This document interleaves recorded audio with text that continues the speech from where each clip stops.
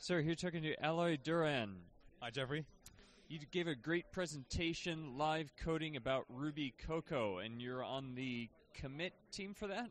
Yeah, indeed. Thank you. I enjoyed it. My first presentation. That was your first? Yeah, definitely. Wow. Because you basically started from scratch. You fired up Xcode and built a whole interface, hooked it into Active Record, all the bindings. Pretty impressive.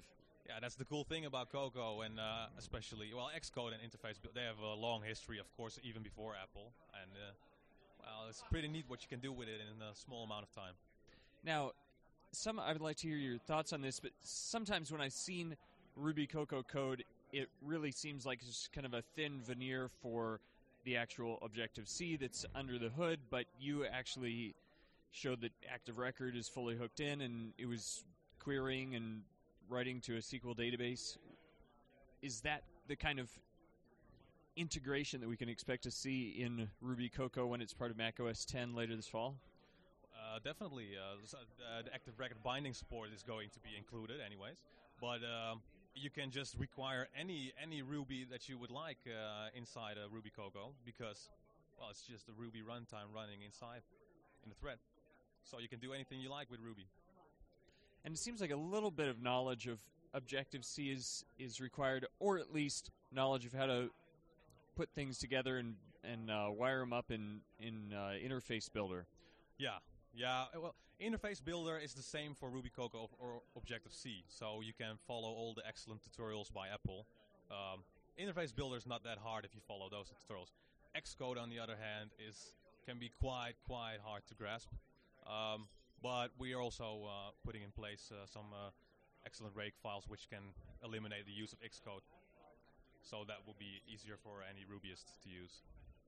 Now, a couple years ago when I knew that Next Step was going to be part of macOS 10, I was part of a Next Step user group. I never actually owned one, but a few gentlemen there who had bought them for $10,000 a piece right when they came out, and they brought them out to the user group. It was pretty entertaining. But I bought some of the old books, and it was it's great to see a nice, clean API of Next Step, but then have that wired up to Ruby and be even more usable to programmers.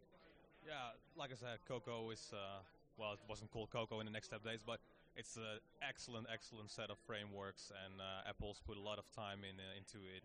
And just being able to call it with a few lines of Ruby is, like heaven to me. I don't like Objective-C.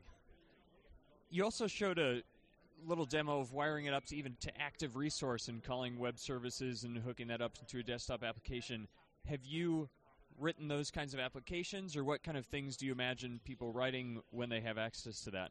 I started out with the Active Record stuff because I was working on a kind of invoicing application. Also. Okay. And I wanted to be able to hook that up to a main server somewhere on the interwebby if I wanted to do that. So later on, I was discussing this with Justin Palmer, and he was wanted to use Active Resources in a Cocoa application for their Lighthouse app.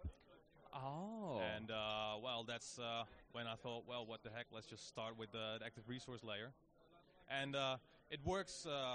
It works great. It's just transparent with Active Record, but there are still some differences between Active Record and resources that we need to fix. But it will be pretty cool to be able to consume your application and create a nice-looking Apple application with just a few lines of Ruby. Now, I had to look at that and think kind of the opposite way. Do you see people using this to maybe run a web service on a Mac, have other services connect to it, and then use the Mac facilities to generate PDFs or graphics or the other kinds of things that are inherent to macOS 10? Definitely. If you're running an if you're running Xserve, for instance, you instantly get access to very fast, also, API libraries like rendering PDFs is very easy peasy. Want to render a web page, just grab a WebKit view, etc., etc. Of course, an Xserve might be more of an investment than a regular Linux box or whatever, but you will definitely get a lot of free stuff directly. All the stuff that web objects also make great, of course, because that's basically what you're doing then. then that'll be available to Rails applications. Yep, definitely. Well, very exciting. Thanks for the presentation. Thank you for your attention.